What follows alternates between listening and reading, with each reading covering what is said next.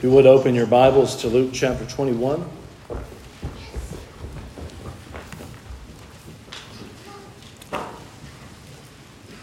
As we considered in chapter number 20, Jesus ended there warning his disciples about those who seemed very religious but actually were not. Now as we begin chapter 21, he goes from addressing the very small offering of a widow to teaching about the destruction of the temple, the destruction of Jerusalem, and even his own future return. And all of this, a great lesson is taught for us that I've just titled here today, Little is Much. The little bit of money given by the widow was actually very much to her. The much that was given by the others was very little in the grand scheme of things. Their much was their fabulous temple and their wonderful city. All of these things, Jesus predicts and eventually happened, were torn down and demolished and brought to nothing. The little problem that these Pharisees seem to be needing to fix during this time, which we know is Jesus, but it was their little problem to fix, was actually much, because he's going to return as Lord of all. They didn't see it that way. They said, we can just get rid of this guy. He's just a small thing. He's a son of a carpenter. He's from Galilee. He's from Nazareth. Jesus goes on to teach in this chapter that the cares of life are actually very little up against all that is yet to come to pass. And the sermon today, as we think about little is much, is intended to focus us back on Jesus' purpose here. That we get way too overwhelmed with the cares of life. Tomorrow and today and the next day and the next 40 years, or what we're going to do during this lifetime, or the legacy we're going to leave for our kids, or any of this kind of stuff. And we're not nearly as concerned as we should be about eternal things. This group of religious people that would have considered themselves God's people were turning away their very Messiah, the one promised, the one they were waiting on, because they were so concerned with what they thought were the big things. And Jesus uses this small offering here to point out it's the little things that you should be focused on here, because they're keeping you from the big thing. Let's read together in chapter 21. We're just going to look in the first 4 verses today. And he looked up and he saw the rich men casting their gifts into the treasury. And he saw also a poor widow casting in thither 2 mites. And he said, of a truth I say unto you, that this poor widow has cast in more than they all. For all these have of their abundance cast into the offerings of God, but she of her penury has cast in all the living that she had. Now go with me to verse 34. As Jesus finishes out this portion of his teaching. So he points that out. He teaches about the destruction of the temple, the destruction of Jerusalem, his second coming. And this is what he says. And take heed to yourself, lest at any time your hearts be overcharged with surfeiting and drunkenness and cares of this life, so that day come upon you unawares. Do you hear what Jesus is teaching here? He says, don't get so concerned with all of these things to the point that you miss the actual day. I can just see some of us now. We joke about some of you here this morning. We say, you're going to be late to your own funeral. Jimmy K. But which, of all things to be late to, I'm going to be late to mine too, like maybe by years. But I can just see some of us now, the Lord has returned, or the kingdom is before us, or some great, eschatological event is coming to be. And we're just saying, hang on just a minute now. Some of us are so theological, we've got it figured out. We're timing, wait a minute, no, I had my clock ready to count it down, 10, 9, 8, it's not the time. Or we're so busy with our career, we're so busy with our legacy, we're so busy with what it is on earth that we're planning to do. How we want life to be for our kids, how we want life to be for us. The change we want to make in the world, that we're missing the point that it's not I, but Christ in me. Jesus says to his disciples here in this teaching, he says, take heed to yourselves. The cares of life will keep you from these main things. Luke tells us that Jesus was teaching this theme daily, preparing his disciples to take heed to themselves. I would say this morning, church, each one of us must examine ourselves, lest we too be like these religious of Jesus' day, not prepared when he comes. I want us to see this in Luke's 21st chapter. Let's pray, and then we'll get into the word. Father, we're thankful you've blessed us with another time to gather with our church family and worship you in song and in prayer and the reading of your word and now the preaching of your word. Lord, as we come to this important and holy time, we pray that you would help us to focus, to put all else aside, and to give you your due as you speak to us through your word this morning. Holy Spirit, we pray that you would move. We pray that you would touch and work, change us, mold us, make us, conform us into the image of Christ. We pray this through Jesus Christ. Amen. So this widow's mite. She casts in 2 pieces of copper, and many were casting in much more. In fact, we'll say everybody else was casting in much more. In our scenario today, you apply this to the modern church.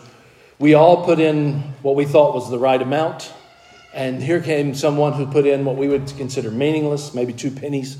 And Jesus points out in that gathering there to his disciples, he says, she put in more than everybody. Winston Churchill, famous for saying lots of things. He said, we make a living by what we get, but we make a life by what we give. Someone else said, men see what is given, God sees what is left. I think we think of giving in regards to portions.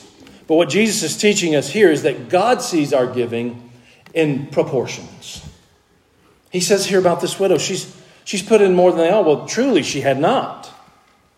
But proportionally, she certainly had. She was voluntarily putting in 2 copper coins. Verse 21, or chapter 21, verse 1, he looked up and saw the rich men casting their gifts into the treasury. And he also saw a certain poor widow casting hither 2 mites. These coins were the smallest unit of currency, of coinage in the Jewish currency. They held very little value. R.C. Sproul tells us that in rabbinic law, a person was not allowed to put into the box less than 2 of these mites because it was more trouble to handle one of these tiny coins than it was worth. So if you're going to do this, you at least got to put in 2 because we're just not going to deal with counting them otherwise. You can throw it in the trash. Anybody brave enough to admit here you're one of these coins in the trash kind of persons? It's just not worth anything to you. You're just going to... All right, anybody want to collect those coins from the trash from these? All right, so we got a balance of us here this morning. Well, this was the rabbinic teaching of their day. When you come, they had these, like, they called them trumpet boxes. Pretty neat looking things. You can think of what a trumpet looks like. And it was a box. And they actually put it in the women's court. Women, however you want to take that.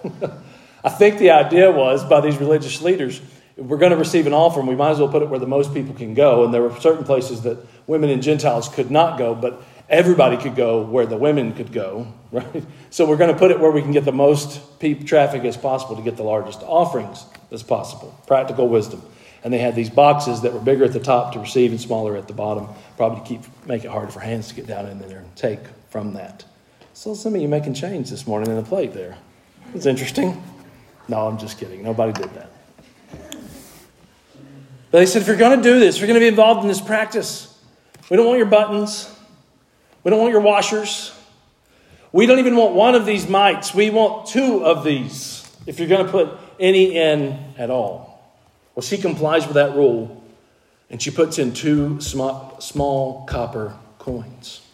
Now, Jesus brings attention to this up against the pride and the hypocrisy of the religious leaders that he's pointed out. He said in verse 3, of a truth I say unto you that this poor widow hath cast in more than they all. And then he explains, for these of their abundance cast in unto the offerings of God. But she of her penury hath cast in all the living that she had. This was all of her earnings.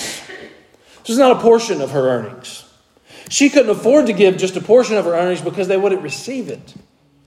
So she had to give in, I think a mite would have been 1 day's wage at that time for the the minimum wage laborer, so to speak. So she had to work 2 days just to be able to put in an offering here. Well, Jesus brings attention to this up against those who were putting in out of their abundance, and he lays out the proportion there. Now, I'm thankful for a scholar, Darrell Bach is his name. He clarifies the tone of these verses, and it's important that we understand his meaning here. He says Jesus' point is not so much to rebuke others' contributions as to exalt a contribution that otherwise would have been underappreciated. We need to see that here. This is not Jesus' accusation against the rich, and it's not even so much Jesus' accolade toward the poor. It's Jesus laying out that when we give, we are to be giving proportionally. We need to understand and be careful with Jesus' teaching. He's not teaching that, in this scenario, God refuses to receive the gifts of the wealthy. He's teaching that we must take note in our own lives, even in the things we view as small, or things that religion might deem more trouble than it's worth. That goes to verse 34. Take heed to yourselves, lest at any time your hearts be overcharged with surfeiting, drunkenness, cares of this life, so that day come upon you unawares. If we're not careful, the cares of life take hold on us as believers. He illustrates this here through drunkenness. He says, just like alcohol takes hold of a drunkard. He illustrates it here through the old King James word here is surfeiting. It's just a word that talks about self-indulgence in the same way of drunkenness. But it would be for other things. It wouldn't be because of substance abuse. It would be because you're abusing yourself with things. You kind of get a high or a buzz off of buying one more of these, or getting the newest one of these, or you've always got to be satisfying your flesh. His point is the cares of life, these things that we live and die for, realizing it or not. Well, I've got to do this. I've got to work so I can do this. There's two basic things that we actually got to have. And Jesus has already taught. Luke records it. Matthew records it. That our Father knows we need these things and will provide them for us. Seek ye first the kingdom of God and his righteousness, and all these things will be added unto you. What things? Take no thought what you're going to eat or drink or what you're going to put on. What you need to consume to stay alive and what you need to put over yourself to protect you from the elements. Your clothing and your food. Two of the most basic things God is teaching us here. If we would just depend upon him, he would always provide those things for us.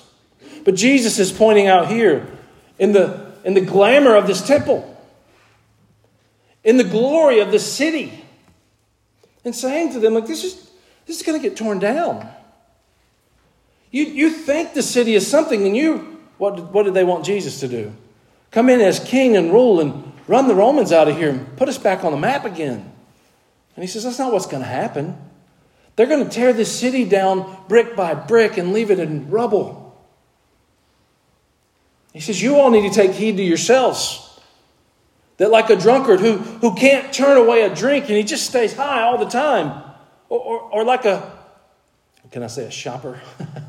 I don't think that's what Jesus was saying, but in our day, a hoarder, a shopper, a getter. I think we're all consumers in that way. There's the word. Like a consumer.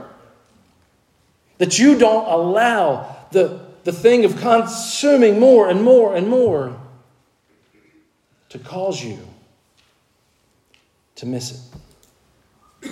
I don't think drunkenness or consuming are what Jesus is pointing out here. I think it's the focus on the cares of life.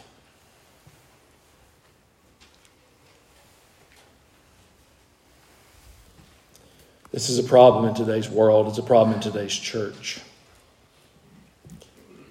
These day-to-day things, tomorrow and the next day, they are of much more urgency to us than the reality of what is yet to come. So Jesus says, don't get caught in this snare. Don't be unprepared. Now, Jesus teaches this beginning with a notice of how people of the faith were giving. He's not making the point that we can give our way into some level of spirituality. Rather, he's saying that our giving reveals our mindset on the value of temporal things versus eternal things. Now, I hope that's very convicting to you here this morning. Whether you're the biggest giver in this congregation or whether you're the widow given the 2 mites, what is your mentality about the value of your giving? Some of you don't give at all. You say to yourselves, well, someday when I get this done, then I'll give. Some of you say, well, it's a wealthy church, so I don't need to give. Some of you say, well, I can afford to give this much, so I'll give it. And the preacher expects it, so that's the thing. I know he's watching when they take up the offering. Some of you give generously and gladly. But in all of this, what's our mentality about it?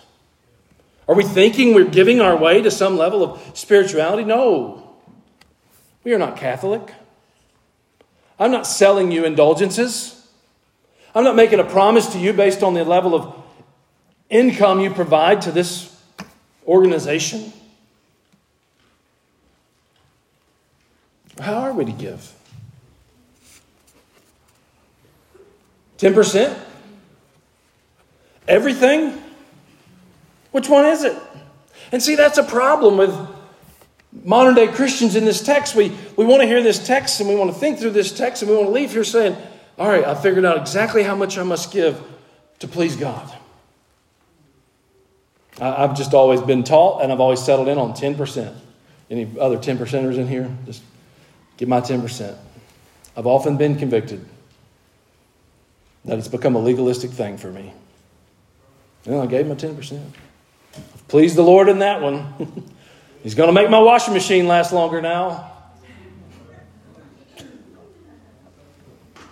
The cares of this life. Grant Osborne says the key is not to give out of a sense of duty or so people know you're pious, but to give out of gratitude for all that's given you. There's some pitfalls here. One would be to not be a giver at all. God's people are to be graciously giving, and He as graciously gives to us. Money, time, talents, whatever. But in this particular context, money. God has always had a system where His people brought in from what they earned. And he just, that's it. To be avoiding that is to be disobeying Scripture. So if you are not giving to the local assembly, you're missing that principle of Scripture. The second pitfall there is if you're giving 10% and you feel like, well, I've marked off that box. I don't kill, I don't steal, and I gave my 10%, you're missing one of the greatest blessings of generosity that you can have in life, which is just giving what God wants you to give. The Old Testament method was giving the tithe. Now, in the modern church, we like to think of the tithe as 10%. Who knows how much it was under the Old Covenant? It was like 33 1/3. That's actually how much it was. Now, I just have to change religions there, given the way our government taxes us. I don't think I could handle my tax and my tithe and still buy my hot dogs and feed my cats. I got to feed my cats. See, cares of this life. The New Testament doesn't actually detail what percentage we are to give. Maybe you misunderstood that from Scripture or been taught that poorly from Scripture. But there's not a biblical dictate in the New Covenant for how much you are to give. Now, I wish you would go home and study 2 Corinthians 9, but I'm going to give you verse 6 and verse 7 this morning. You can look there if you want. I'm going to read it to you. 2 Corinthians chapter 9, verse 6 and 7. We're taught to give cheerfully, and we are taught to give as the Lord prospers us. He says, but this I say, he which soweth sparingly shall reap also sparingly. And he which soweth bountifully shall reap also bountifully. Every man according as he purposeth in his heart, so let him give. Not grudgingly or of necessity, for God loveth a cheerful giver. So how are we to give? Well, if we expect to reap sparingly, well then go ahead and give sparingly. $100.67, because that's exactly 10% of what I made. If I was better at math, I could have told you how much we made. How much did I make there? That's Hickman County math. I don't think you're right. I think you got an extra zero, right? Am I wrong on there? Let's let Ben help count the offering. You're on a roll today, Ben. Appreciate you, brother.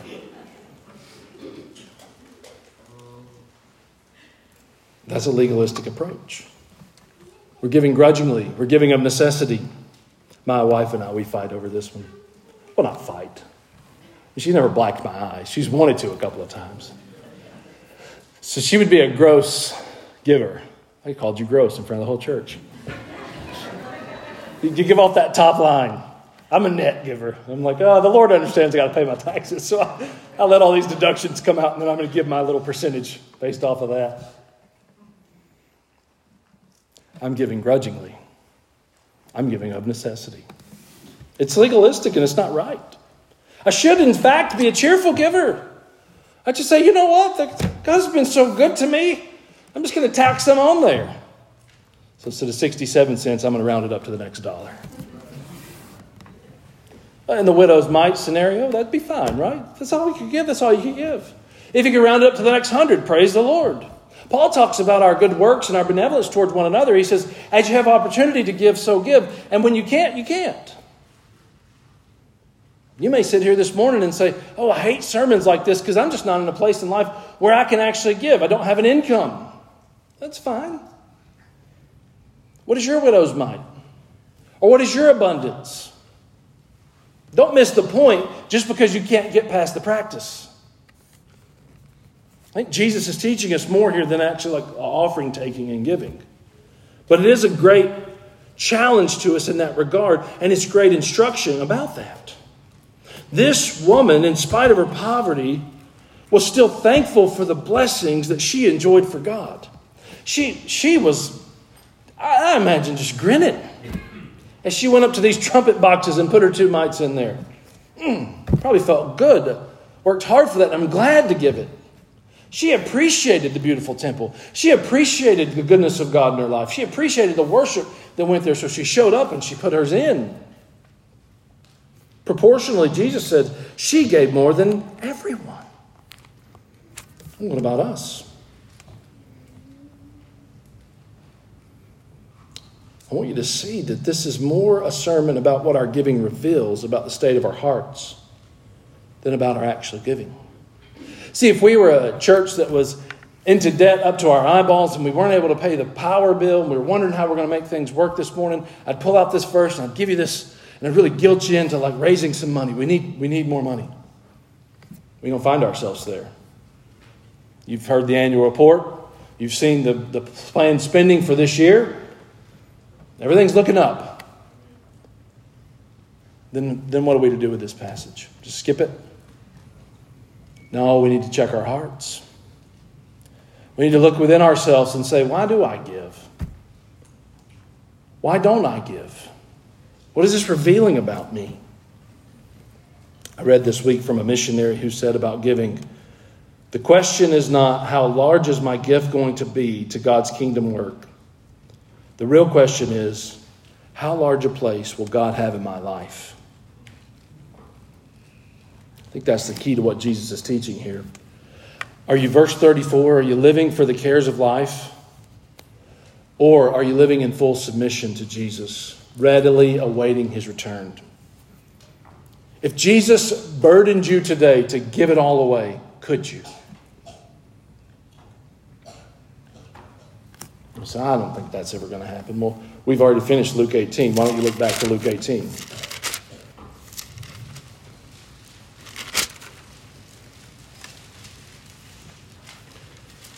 Luke 18, verse number 9. And he spake this parable unto certain which trusted in themselves. That's where you always know you're going wrong. Trusting in yourself. They trusted in themselves that they were righteous, and they, because of this, despised others, Luke records. Now look at verse 18. So he's speaking to this group who trust in themselves. They were despising others because they said, we're very righteous. And you know, the 2 men praying. One said, Lord, be merciful to me, a sinner. The other said, Lord, I'm glad I'm not like him. And Jesus said, well, he's leaving here justified. You probably should be like him.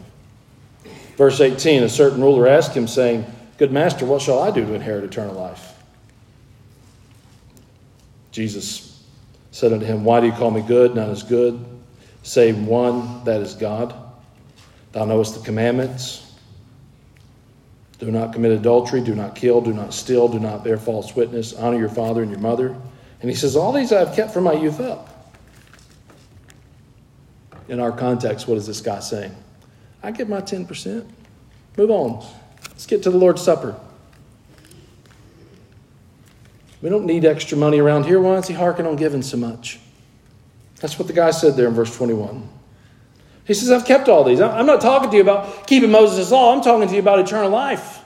Well, if he truly believed that keeping Moses' law and that he had fully kept Moses' law would give him eternal life, why didn't he even ask Jesus to start with? Because in spite of his legalism, he still had a hole in his soul. 22, when Jesus heard these things, he said unto him, Yet lackest thou one thing. Sell all that thou hast and distribute unto the poor, and thou shalt have treasure in heaven, and come follow me. When he heard this, he was very sorrowful, for he was very rich. And keep that in mind and go back to chapter 21. Jesus is not addressing a rich young ruler here. He's addressing a penniless widow. And he's pointing out here that given that same pretense, she gave it all. She put her two mites in. So you have a rich young ruler who left sorrowful because he was religious and he felt like, I do pretty good by the poor already. But he wasn't willing to write the check. And then there's this widow who probably was her regular standard of things, or she had been working toward this and she dropped it all in. I wonder where you find yourself this morning. Most of us here are rich. By the world's standards, we're very rich people. Maybe you find yourself poor here this morning. I don't think the level of your wealth or assets or income is the point. I think the meaning here is, where are you in your head and in your heart? Would you be willing to give it all if that were the asking price?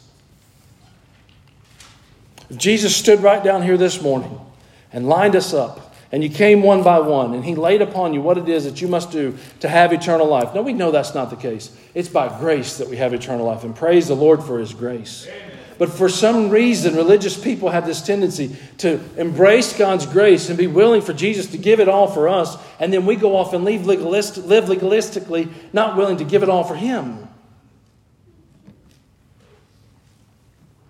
Would you be willing to give it all if that's what Jesus were asking this morning?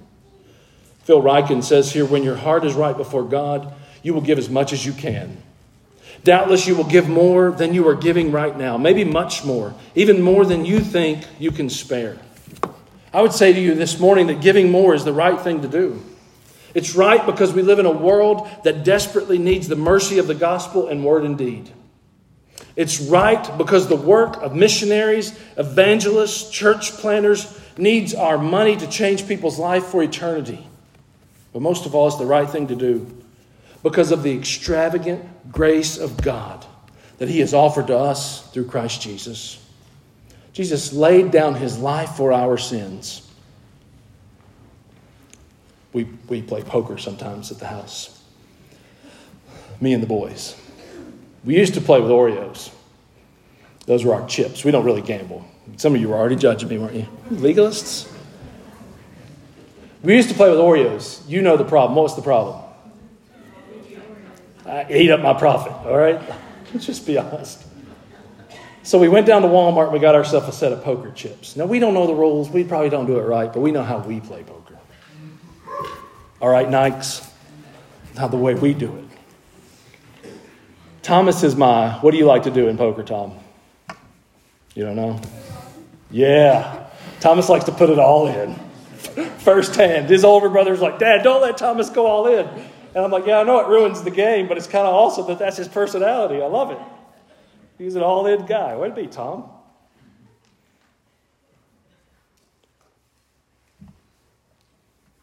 Who are you in the game of life?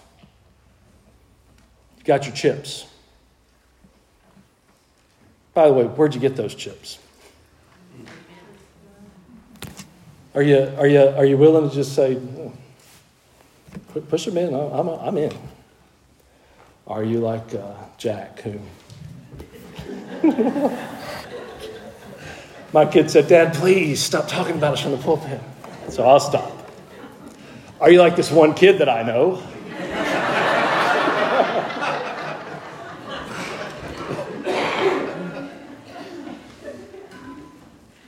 Maybe you're the bluffer, right? You want to get others to put all theirs in, and you're just barely doing the bare minimum so that you're always sure. You've always got a nest egg. You've always got a safety net. Now, we're thinking about money because of this offering and the widow's mite, but for some of you, this is just simply through like property. It's through your home. It's through the vehicle you drive, or the bank account, or the retirement fund, or the jars of whatever you've got in the backyard, gold or something that you've buried back there. By the way, you better be tithing off those too if you're a 10%er. Maybe it's an ideology that gets a lot of us. We're American dreamers. Well, no, we're not. We love the American dream. That's better. The house, the car, the kids, the Norman Rockwell, the memories. You're making those into idols.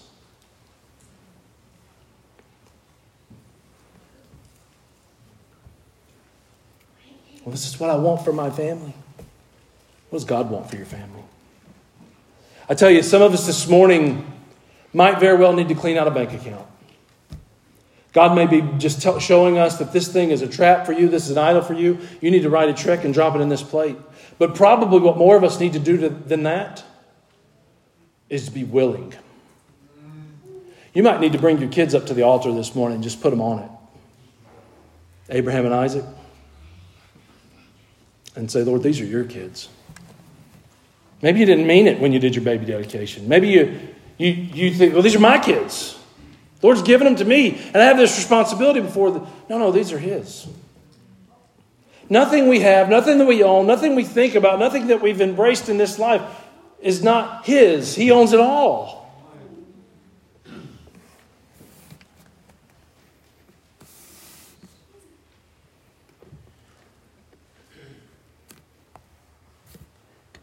Sacrificial grace demands sacrificial giving. He has given Himself for us. We're to give our all for Him. The hard thing for me as a young man was to give God my plans. I had my life mapped out. I knew exactly what I wanted to live. I knew exactly how I didn't want to live. It just broke me one day when God required me to just say, all right, I'll just scrap it. Whatever you want, Lord, that's what I want. But there came a time where it was more important for me to be square with Him than anything else in life. I'll never forget it. We were at a place called Union Grove Campground. Aunt Radonna knows it. Shanae knows it. I'd really been praying. The Lord had really been working on me. Everybody at church had their ideas. I was 16, 15 years old probably. Everybody had their ideas of what was going on in Chance's life right now. He's getting called to preach. He's going to be a missionary. He's sick and going to die. There were all these theories. He's being burdened to move to Hickman County.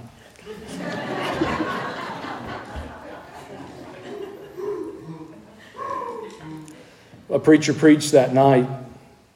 A lot of you know him. About his life cereal box. Remember the preacher? Remember the sermon? He preached from James. What is your life? It is even a vapor. It's here today and gone tomorrow. And usually after, that was our church's annual Bible conference. Usually after that, the boys would go play tackle football in the dark, which was awesome. You could throw cheap shots and nobody could see. And sometimes some of the preachers would play with us, and we liked that because they preached too long and cut into our football game, so we wanted to hit them harder. We had a guy named Dr. Tab. He was the boringest preacher I ever heard in my life. Amen, Aunt Radonna. That's right. I put him into a poll one night. I was 16, 17. I was just full of energy and full of body, and I just went into him and took him into this pole and left a permanent dent in the side of this pole at this it wasn't Baptist, it was a holiness campground. And I was pretty surprised with Dr. Tab. He got up and said, yeah! No, he actually did it. He did it. It was not his demeanor at all. That night I didn't go eat hot dogs. I didn't go sit with the girls. I didn't go play football. I fell on the back road on this place where nobody was, and I was staring up at the stars. And your story didn't have to be like this. This doesn't have to be your instance. I'm just telling you what the Lord did with me. He was laying on me so hard that night, and I didn't know exactly what. I couldn't put my finger on it. See, if I could have put my finger on it, I could have been like, okay, God, I'll do that. I'll just add it to the plan. I'm going to do this in my life, and this in my life, and this in my... And like, here'll be your line, God. On year 7, after I've done all of these things, you can have your... That's not what he wanted. What he wanted for me was to let go of my chips and just to push them all in and say, take my life and let it be consecrated, Lord, to thee. And he and I thought, I think about Jacob wrestling with the Lord. And the rest of his life, he left there limping, right? Abraham and Isaac. And we know that points to Christ. I get that. I don't want to over-apply that into our own lives and make us think we're the point of the Bible. But we are humans. And if God, for the sake of Christ, said to you, go up on the mountain and lay down this son that I've given you and give him back to me, would you be willing to do it?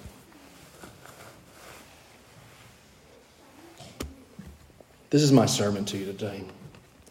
Whatever you have, give it all to Jesus. Whether out of your abundance or your poverty, give it all. Else we're simply living unto the cares of life.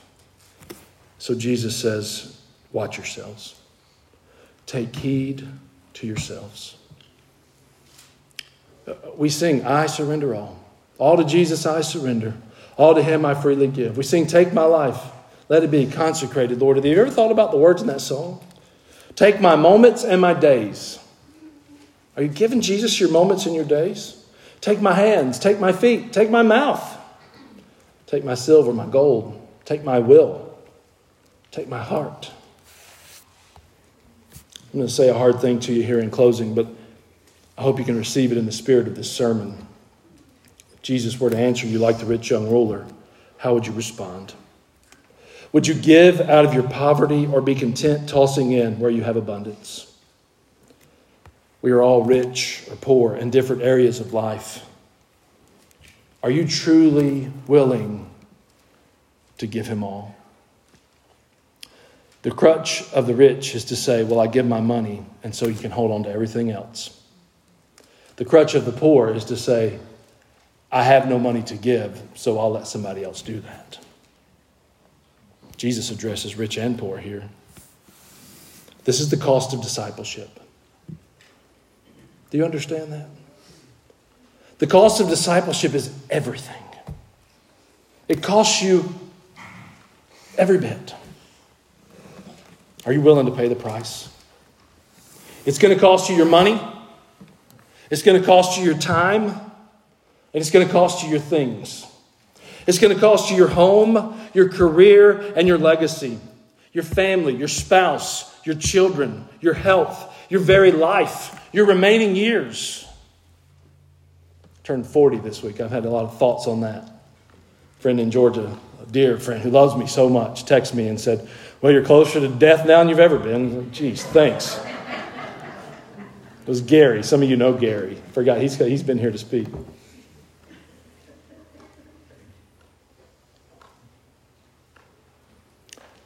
If dying tomorrow meant the spread of the gospel, would I be willing to die tomorrow?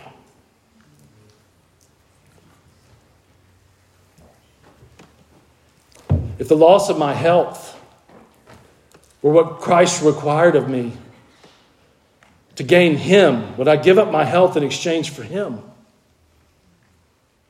If it meant being penniless, would I give up my riches to gain him? If it meant having no time, would I give up my time to gain him? I don't know what your currency here is this morning, but we all have one. We all have that little secret place where we sort of hoard the things that are dearest to us. We don't even let the Lord go there. We don't let the Holy Spirit there. We cling to them. We live there. We like it. We kind of coddle the things that we have in there. Those are our things. And He gets all of the rest. But this I'm going to hang on to. I like this, and I want to control this, and I'm in charge of this. I tell you, based off Luke 21, 1 through 4, the clue for you in that regard does have a lot to do with your giving. What's your mentality in your giving? Are you not giving at all? Do you give and think, I've given plenty, should be enough? Or do you just say, Lord, I want to reap bountifully, so I'm going to sow bountifully. And I'm so glad that you've allowed me to be able to give this way. Now, bountifully can be different from person to person, but we need to have the bountiful mind and not the sparing mind. We cherish to think He has given all for us, but I fear we come up short in our giving to Him. Would you stand and pray with me?